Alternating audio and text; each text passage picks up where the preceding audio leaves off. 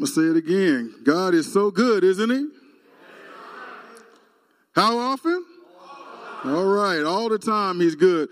Now, is that when we like what he's doing? Oh. Whether we like it or not, he's good, right? He didn't say everything would feel good, but he would work all things together for our good. Amen? And so the issue is whether we're just going to trust him. And like that song said, if we're going to praise him, worship him, bow down before him, and when necessary, just stand still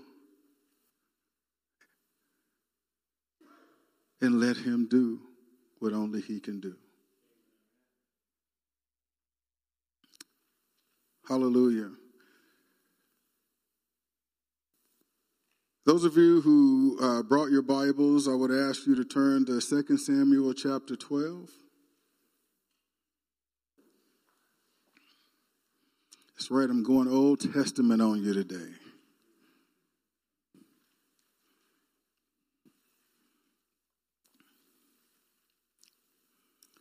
I'm continuing this message series called Wise as Serpents and Harmless as Doves. Today's story is going to take a little bit different emphasis than last week, where we focused more on those outside the faith.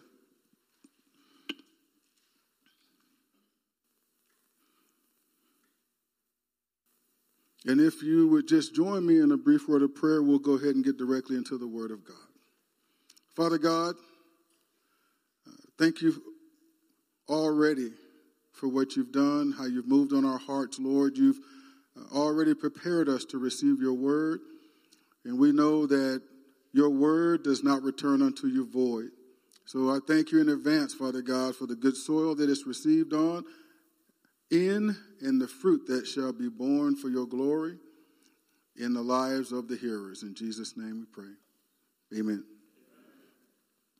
Amen. I'll start 2 Samuel chapter 12, starting in the first verse.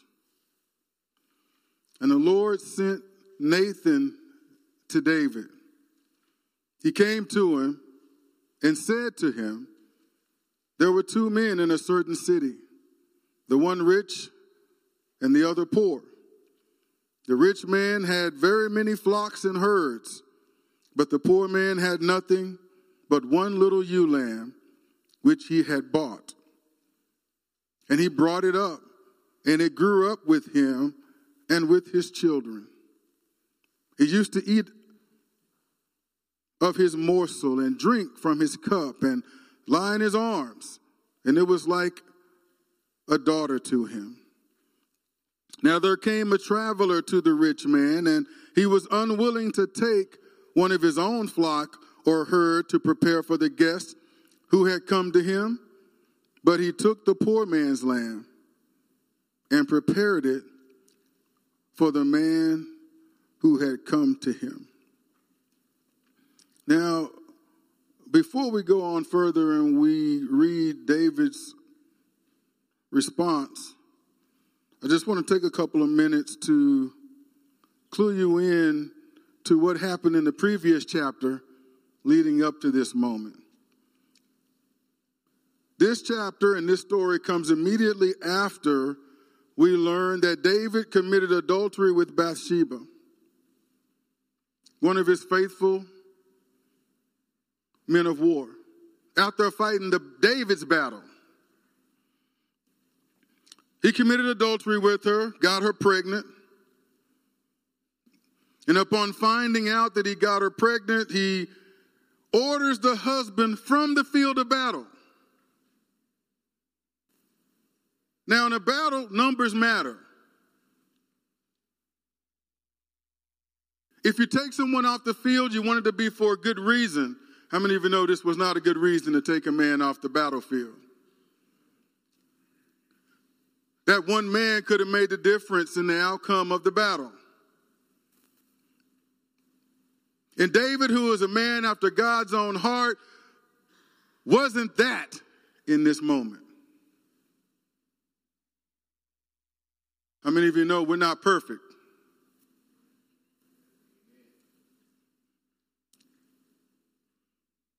Many flaws are represented in this room, and I'm not here. I probably got more than all of you. Just ask Mrs. Cannon. My life is filled with mistakes and regrets and hurts and different things that God has redeemed me out of. And it is by His grace and His mercy that I am who I am today. It's the redeeming power of the Lord that has transformed my life. And so I serve as a testimony to those who are wondering how God looks at you, how He feels about you, what His plans are for you, what He can do in your life. He's our Redeemer. He's our Savior. He is the one who can take the ashes of our life and make something beautiful out of them. So we have here David. And David, I tell you what, he's in the hall of faith. God did great things through him. And I love it that the Bible doesn't just show the beautiful aspects of our lives. It doesn't just give us the impression that David was this guy that was always on cloud nine and always walking perfectly before God. It gives us a sneak peek into his life and shows us his own struggles, his own sins, his own personal issues. He was not always a godly man. So he gets her pregnant. And he's still not repentant. He covers it up. He tries to cover it up. He gets Uriah brought and does everything he can to butter him up, shower him with praise, and to get him to sleep with his wife. So that he can be deceived into believing when he's back home from the battle that the baby that she had was his.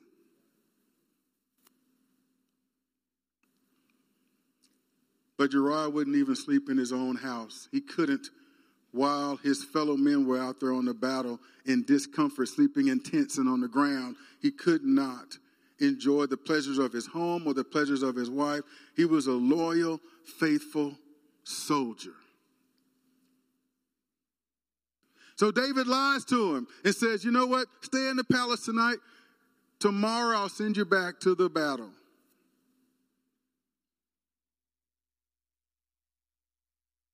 But David had no intention at first to send him to the battle. David got him drunk and tried a second time to get him to go and be with his wife. And the man slept with David's servants instead. And upon finding that out, David, this is how cold. He's still not sorry. He doesn't see his sin for what it is. He's justifying it in his own mind somehow. So his plan A failed. He sent Uriah back to the battlefield. But here's what he did. He sent him back with the written message. Now, Uriah is the one delivering the message. He sends the message via Uriah to his captain that orders his execution. So David sent an execution order, unbeknownst to him, but he sent an execution order by the man who was to be executed.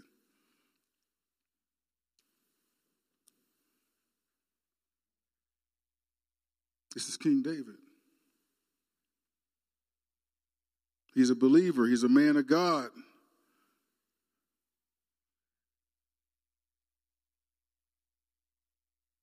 King Jesus is descended from his bloodline. But here we have a murderous adulterer. And he didn't murder an enemy. He murdered a loyal, faithful man of God. Now, Uriah, when he, even in his drunken state, would not sleep in his own home, he said it was because his men, his fellow soldiers, were out there sleeping in uncomfortable quarters, but also that the ark of God, the ark of the covenant, he wasn't going to sleep in a more comfortable dwelling place when even the ark of the covenant was out there on the battlefield in a tent. So he was thinking of God and thinking of others above himself, while his king is doing the opposite. David did all of that. What that tells me is he is living in unrepentant sin at this point. A man of God, but living in unrepentant sin. He's not sorry at all for what he's done. He somehow concocted a false narrative in his mind where each of his evil deeds are justified. And God sends a messenger named Nathan to pierce that false narrative bubble that David is living in so that he can see the truth concerning his sin. So in last week's sermon, we learned in 2 Corinthians 5, verse 20, that we are ambassadors for Christ. God making his appeal through us, imploring people on behalf of Christ to be reconciled to God. In this situation, Nathan is acting as God's ambassador to me. But instead of blurting out to David that he's in blatant sin, Nathan tells him a story. Now, he could have came in there and just fired away on him. And that could have gone very badly for Nathan, because I can tell you David was not in a place to hear it. Think about it. You don't commit adultery, find out that she's pregnant, try to pull a man off the battlefield in hopes that he will be with his wife and falsely believe that he impregnated her. And then after he decides not to do that, you send him back with an execution letter. That's not a guy who is open to being challenged by the truth directly. And since he's the king, that may be the last time you confront somebody with the truth. Because he has the power to extinguish Nathan without worrying about any consequence according to man. So God sends his ambassador, Nathan. And Nathan comes at him with the story. So let's go on in the story.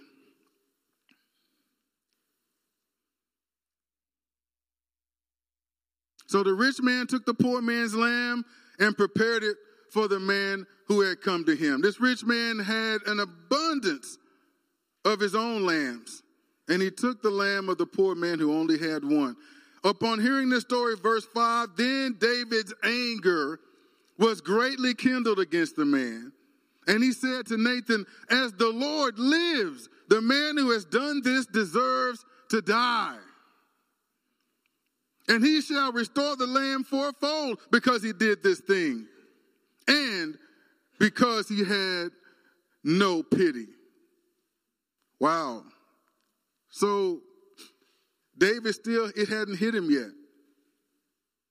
the similarities, the parallels of the story that Nathan is telling him and what he's just done. If he was the subject of the story, he may have stopped it. I don't want to hear this. Get out of my face. But he was willing to hear that story.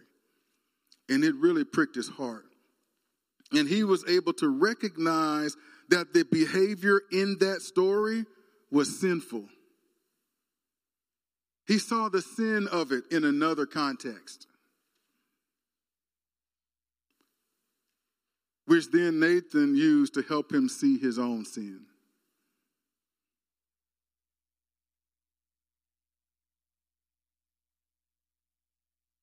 Nathan said to David, "You are the man." See, now Nathan started off with a story, but now he's boldly hidden in between the eyes because now David has already heard the story and he has judged the rich man guilty and worthy of death. And that revelation emboldens Nathan to say, "You are the man. Thus says the Lord, the God of Israel, I anointed you king over Israel, and I delivered you out of the hand of Saul. And I gave you your master's house and your master's wives into your arms, and gave you the house of Israel and of Judah. And if this was too little, I would add to you as much more." Think about that. If this wasn't enough, all this that I just told you I gave you, I would have doubled it. I would have given you as much more than what I just declared to you. So strongly was my favor and blessing and anointing upon you. I would have done that if this wasn't enough. Why have you despised the word of the Lord to do what is evil in his sight? You have struck down Uriah the Hittite with the sword and have taken his wife to be your wife and have killed him with the sword of the Ammonites. You used the enemy's swords to murder this man that you have already wronged and sinned against. Now, therefore, the sword shall never depart from your house. Now, he still remained a man of God. God still did great things to him and through him. But he faced for the rest of his life the consequences of his sin. He destroyed a marriage. He destroyed a family. For nothing other than his own sinful pleasure. To feed his own selfish desires. He thought nothing of destroying a family. He's the king. He was capable of doing it, and he did it.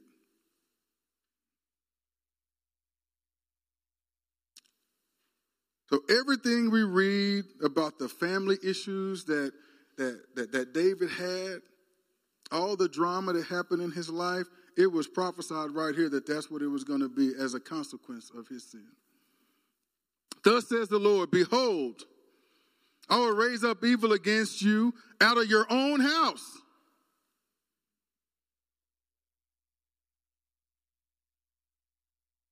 He had a son do to him what he did to Uriah. He had a son fight him for the kingdom. The kingdom became divided. He had a brother rape a sister. And then another brother killed that brother because David didn't do anything. You know why I think David didn't do anything? Because he knew what it was the fruit of his own sinful actions. And I will take your wives before your eyes and give them to your neighbor. And he shall lie with your wives in the sight of the sun. For you did it secretly, but I will do this thing before all Israel and before the sun. David said to Nathan, I've sinned against the Lord for the first time.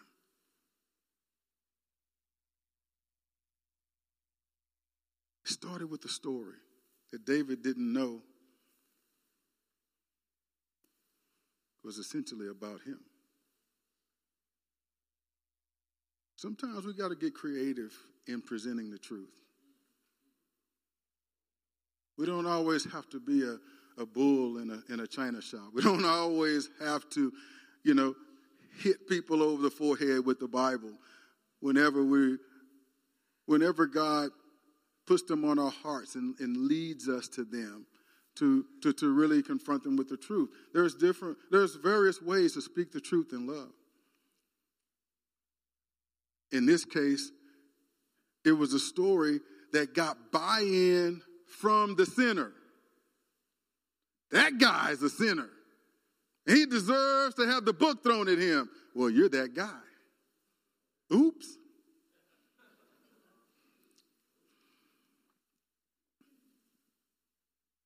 But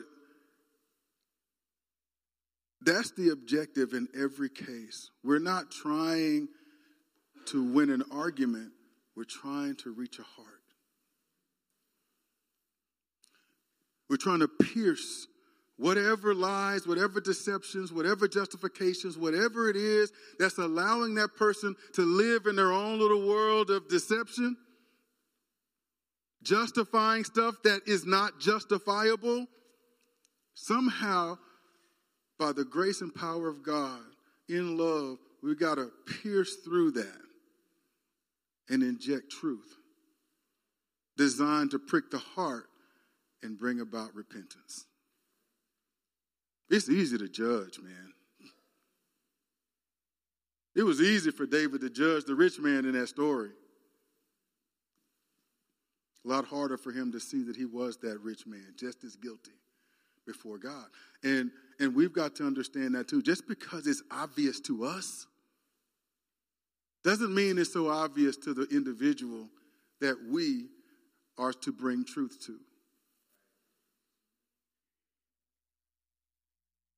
And so the what to say is important, but the how to deliver it is just as important.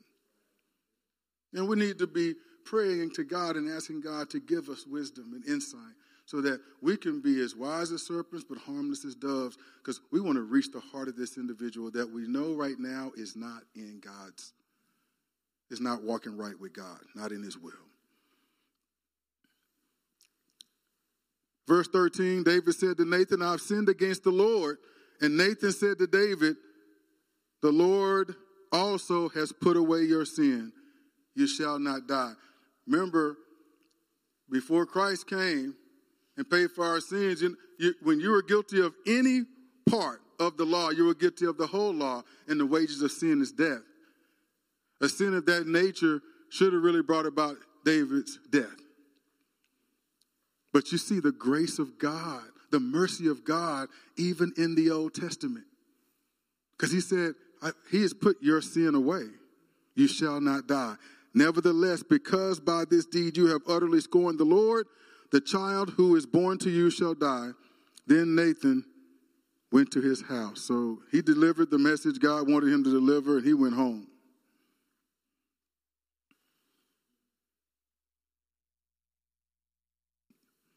Man, stories are powerful. We can receive powerful truths through stories that we wouldn't receive in conversation.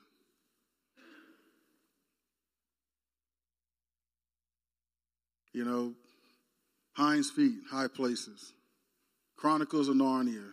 Any other books you want to come up with, they've really blessed us and communicated some amazingly powerful messages to us as we have read them, that these truths we've carried with us throughout our lives.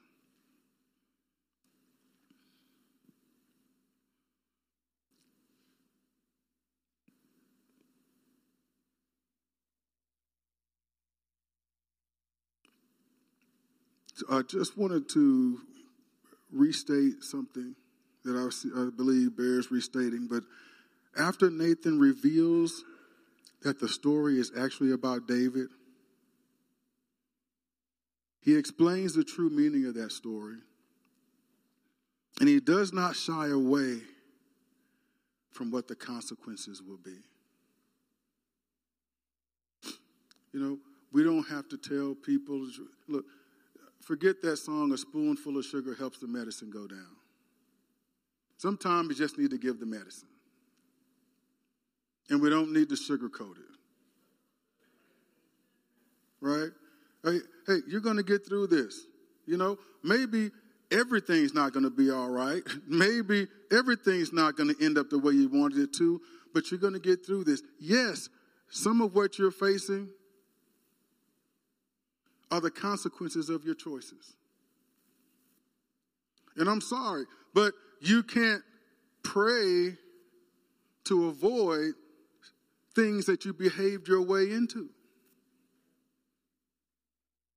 Right? So if we behaved in a certain way, there's going to be a certain consequences, but that doesn't make that situation unredeemable.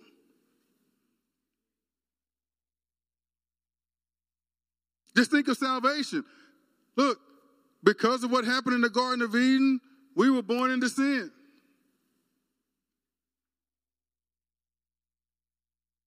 And that meant anyone who is separated from God, you were doomed to an eternity of damnation, an eternity in the lake of fire separated from God. Unless we believe in him whom he sent. Right? And that's just the way it was. The consequences or wages of sin is death. Jesus came to give us life and life more abundantly. Right? And we can entertain nonsense like, well, I can't believe a loving God will commit somebody to hell. No. Let me tell you the truth. The loving God isn't one sending you to hell or committing you to hell. If you're presented with the truth and you reject that truth, you have sent yourself there. And let's just be real about this. Y'all can give me a couple extra minutes. Let's just be real about this. Hell was never meant for you and I.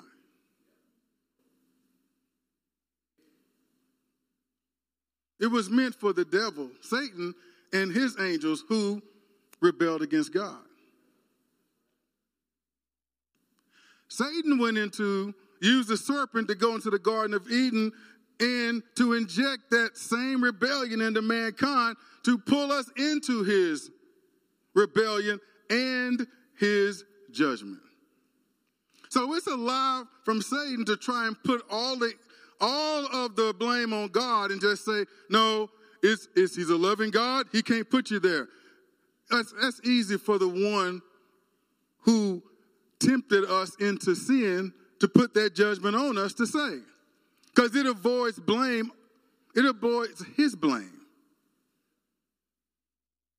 That tree was in the garden the whole time. And God made it clear, don't eat it. And they didn't have a problem until the serpent came in one day and changed the perspective. It made it seem like God wasn't telling them the whole truth.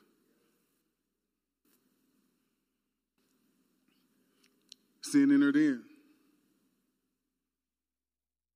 And it doesn't matter how sorry we were. It doesn't matter how many positive things someone could say. The situation was what it was.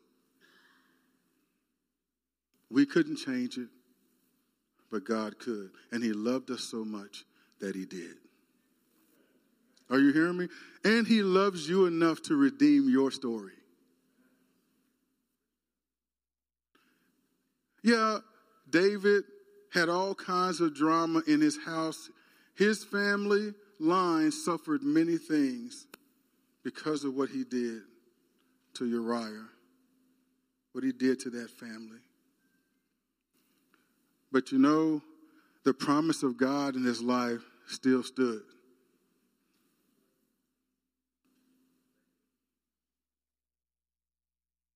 The family line of that man includes the birth of our Savior, Jesus Christ. So even in the worst, even despite the worst deeds that we've done, God's redemption is available to us. Amen? And that's good to know. It's good to know that if we really mess up that badly, that God's love and God's grace and God's mercy can still transform our lives, and he can redeem us and use us for his glory.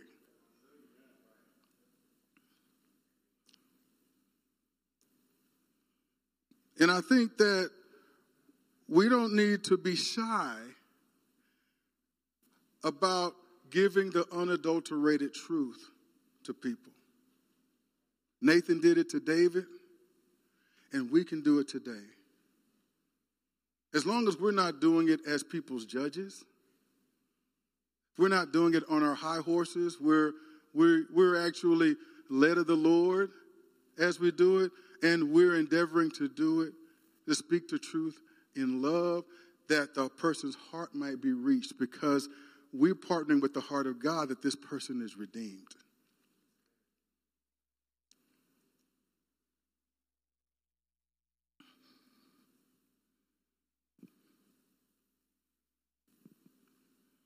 David immediately knows that he sinned against the Lord.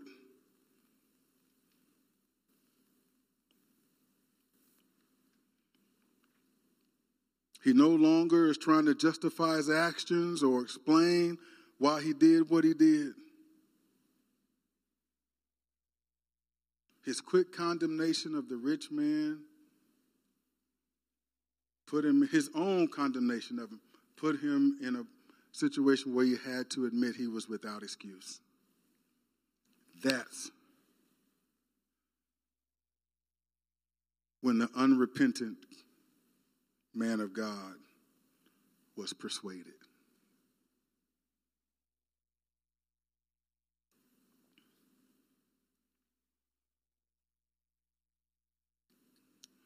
As I begin to wrap up here, I want to tell a story of my own. It's not my story. Some of you I'm sure, may be familiar with this story. It's told there's many different versions of it, but it's called The Elephant and the Rope story. A gentleman was walking through an elephant camp, and he spotted that the elephants weren't being kept in cages or held by the use of chains.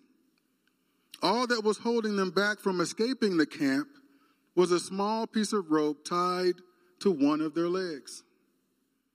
As the man gazed upon the elephants, he was completely confused as to why the elephants didn't just use their strength and break the rope and escape the camp. They could easily have done so, but instead, they didn't try to at all. Curious and wanting to know the answer, he asked a trainer nearby why the elephants were just standing there and never tried to escape. And the trainer replied, "When they were very young and much smaller, we used the same size rope that we're using now to tie them. And at that age, it is enough to hold them. As they grow up, they are conditioned to believe they cannot break away. They believe the rope can still hold them, so they never even try to break free." I got two things out of that story. Two things I believe this story illustrates, and maybe you can think of another. One is that truth can be very different from your belief. They were conditioned to believe that they're unable to break free from the rope. The truth is, they were more than capable of doing it. So it was their belief limiting them and keeping them bound. Second, your belief that you can't break free from destructive behaviors in your life is a self-imposed limitation that isn't rooted in truth. Your belief that you can't break free from destructive behaviors in your life is a self-imposed limitation that isn't rooted in truth. It's a rope tethering you that shouldn't be able to. Are you hearing me? The only reason that the elephants weren't breaking free and escaping from the camp was that over time, they adopted the belief that it just wasn't possible.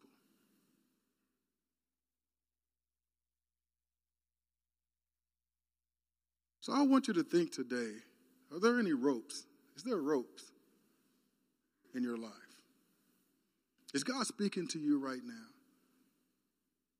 Is there a belief that you have adopted? Maybe you were conditioned to believe a certain way. Maybe things in your life happened that caused you to adopt certain beliefs. Or you've tried and tried and tried in different ways and failed each time. So you've just rested on a position of it's just not possible. I want you to know that that's not truth. The truth is in God's word. Jesus is our Redeemer. He's the one who can set you free. And who the Son sets free is free indeed. Therefore, it is essential to examine and let go of whatever beliefs are limiting us and holding us back from the freedom that's available to us in the Lord. Amen?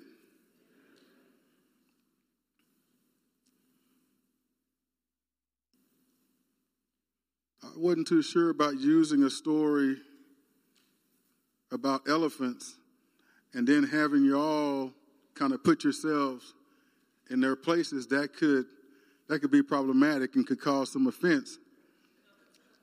But I'm hoping y'all would look past that.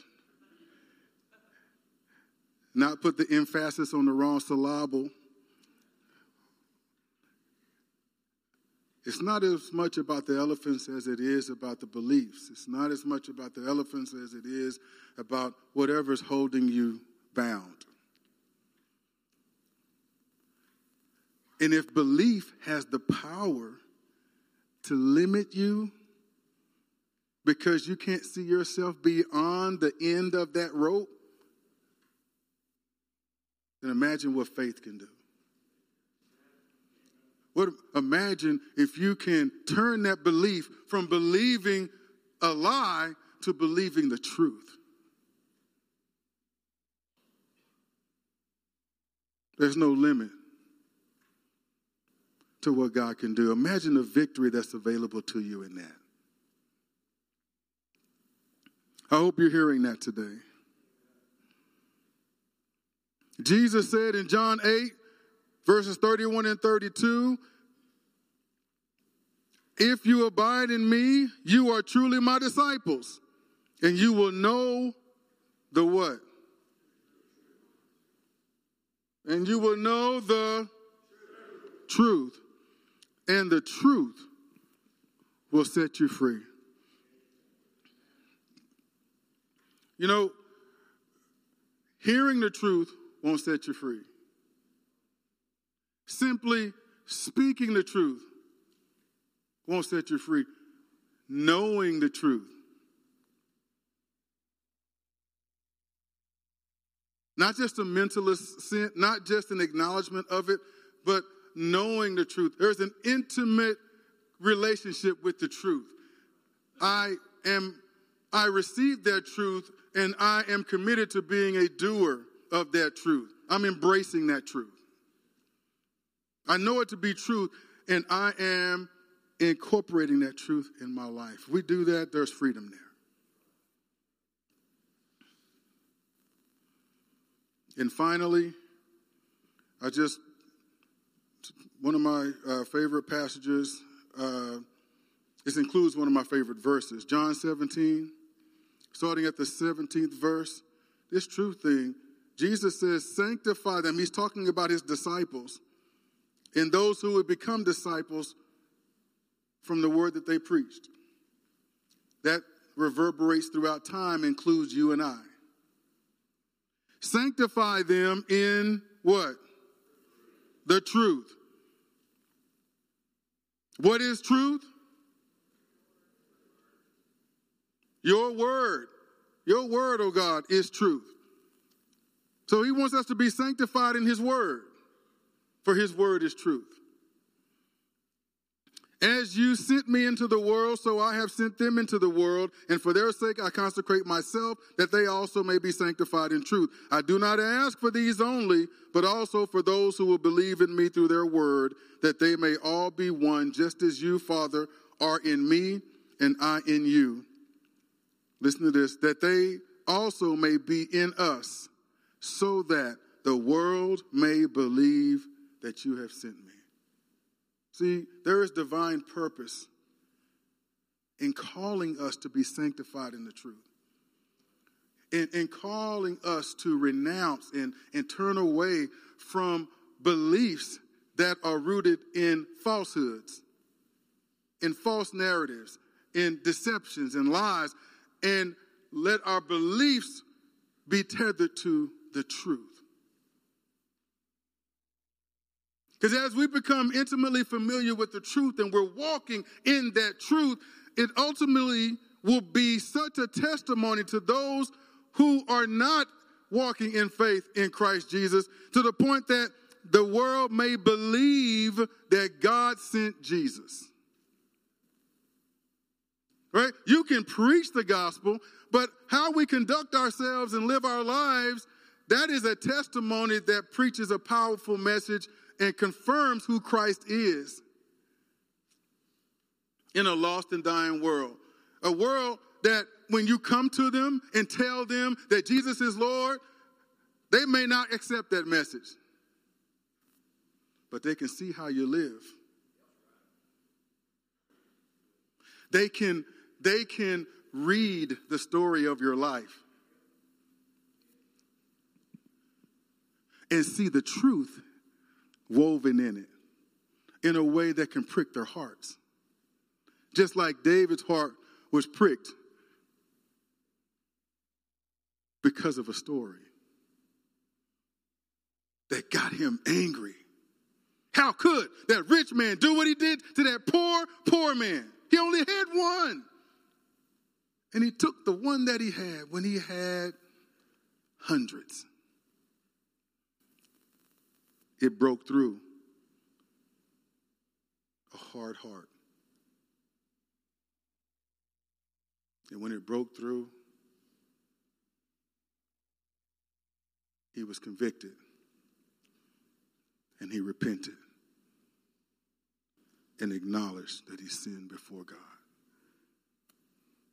You may not be the greatest speaker. You may not be able to walk on water, do any, you may not have ever done any great miracles and whatnot, but what God has done for you, what he's done in your life, that which is real, that has transformed you and made you a new creation. You're not who you used to be. Not saying you're perfect, but you're on a different mission now. You used to live a self-serving, self-gratifying life, but you've repented from that, and now you're living for Jesus. You're going to stumble, and you're going to fall, and you're going to make mistakes, but when you do, you're going to get back up again. You're going to dust yourself off, and you're going to get right back at it. You're going to confess your sin when you sin. You're going to confess it and repent. And God's going to forgive you and cleanse you of all unrighteousness. And he's going to put you right back on the right path. And as you are messing up and standing back up, you're still making progress as you're walking with God. And there's a story being woven there. There's a story being told. And there are people who you will encounter, and your story will break through to somebody. you are still a vessel of honor fit to be used by God, and your story matters,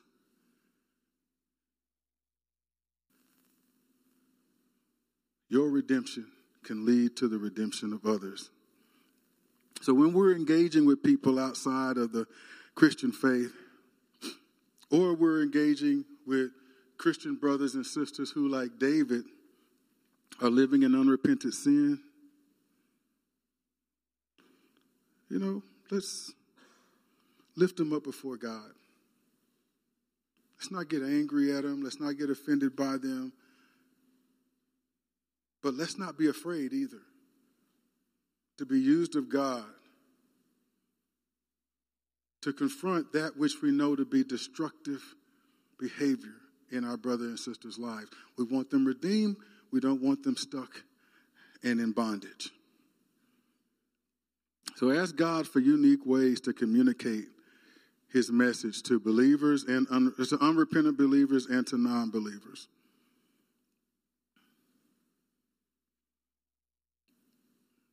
Using, who knows, God may give you a way to do what Nathan did with David. Find an effective way to persuade someone else.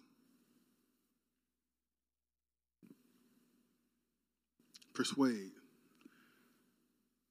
someone else. To persuade an unrepentant sinner, an unrepentant Christian who's walking in sin to repent, or to persuade someone who needs to be reconciled with God to get reconciled with them. There's a persuader in you, right? Every one of you, there's a persuader in you. There's a persuader in you. You're an ambassador of God, all of you persuading people to get right with God. I'm going to ask you to stand. Hallelujah. And today I'm just going to say a closing prayer and bless the food, and we'll transition over. But I will hang back if there's anyone who wants to talk about anything that God put in your heart today during the service, and I'll be happy to pray with anyone who needs prayer. Father God, we thank you for your word of truth, and I echo your prayer, Jesus, concerning we, your disciples, as you pray to the Father in John 17. I pray that we are all sanctified in the truth. The word of God is truth. Lord, I pray that we are sanctified in your word. And in order for us to be sanctified in your word, we've got to be in your word. And we've got to have an attitude and a determined mindset that we want to know your word, that we may walk according to it. Give us the grace by the working of your Holy Spirit, oh God. Give us the grace, give us the divine enablement, Lord, to immerse ourselves in your word.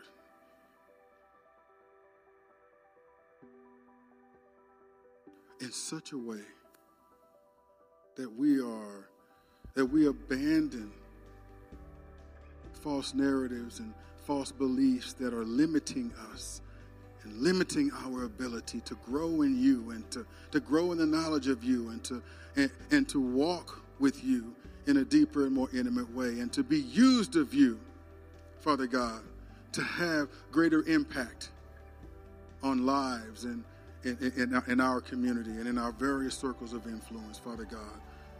We want to be used by you. But when we are used, we want it to be the fruit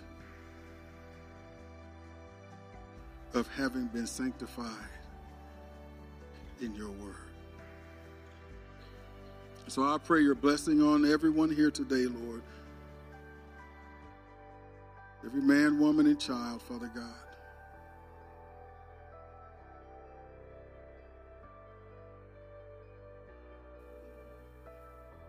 that they will know, every one of them, how much you love them,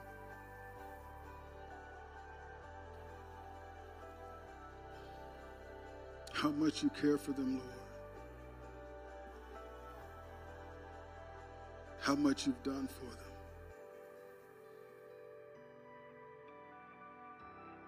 But I pray also, Lord, that despite every sin, every mistake that's represented here today, that each and every one of us knows the salvation of the Lord.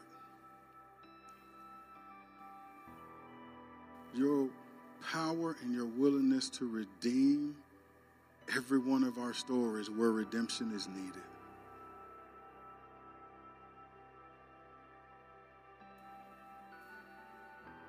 Let everyone here leave strengthened in their faith, encouraged,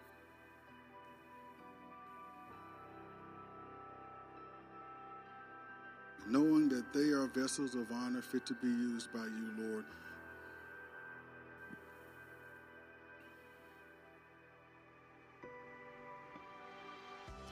And Father, I lift up our fellowship that we're going to have, Lord, beginning here in a few minutes after the service.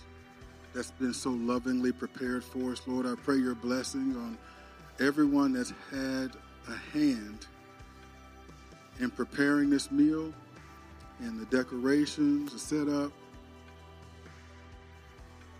Everyone, Father God, who has served to make this possible, and they did it from hearts of love.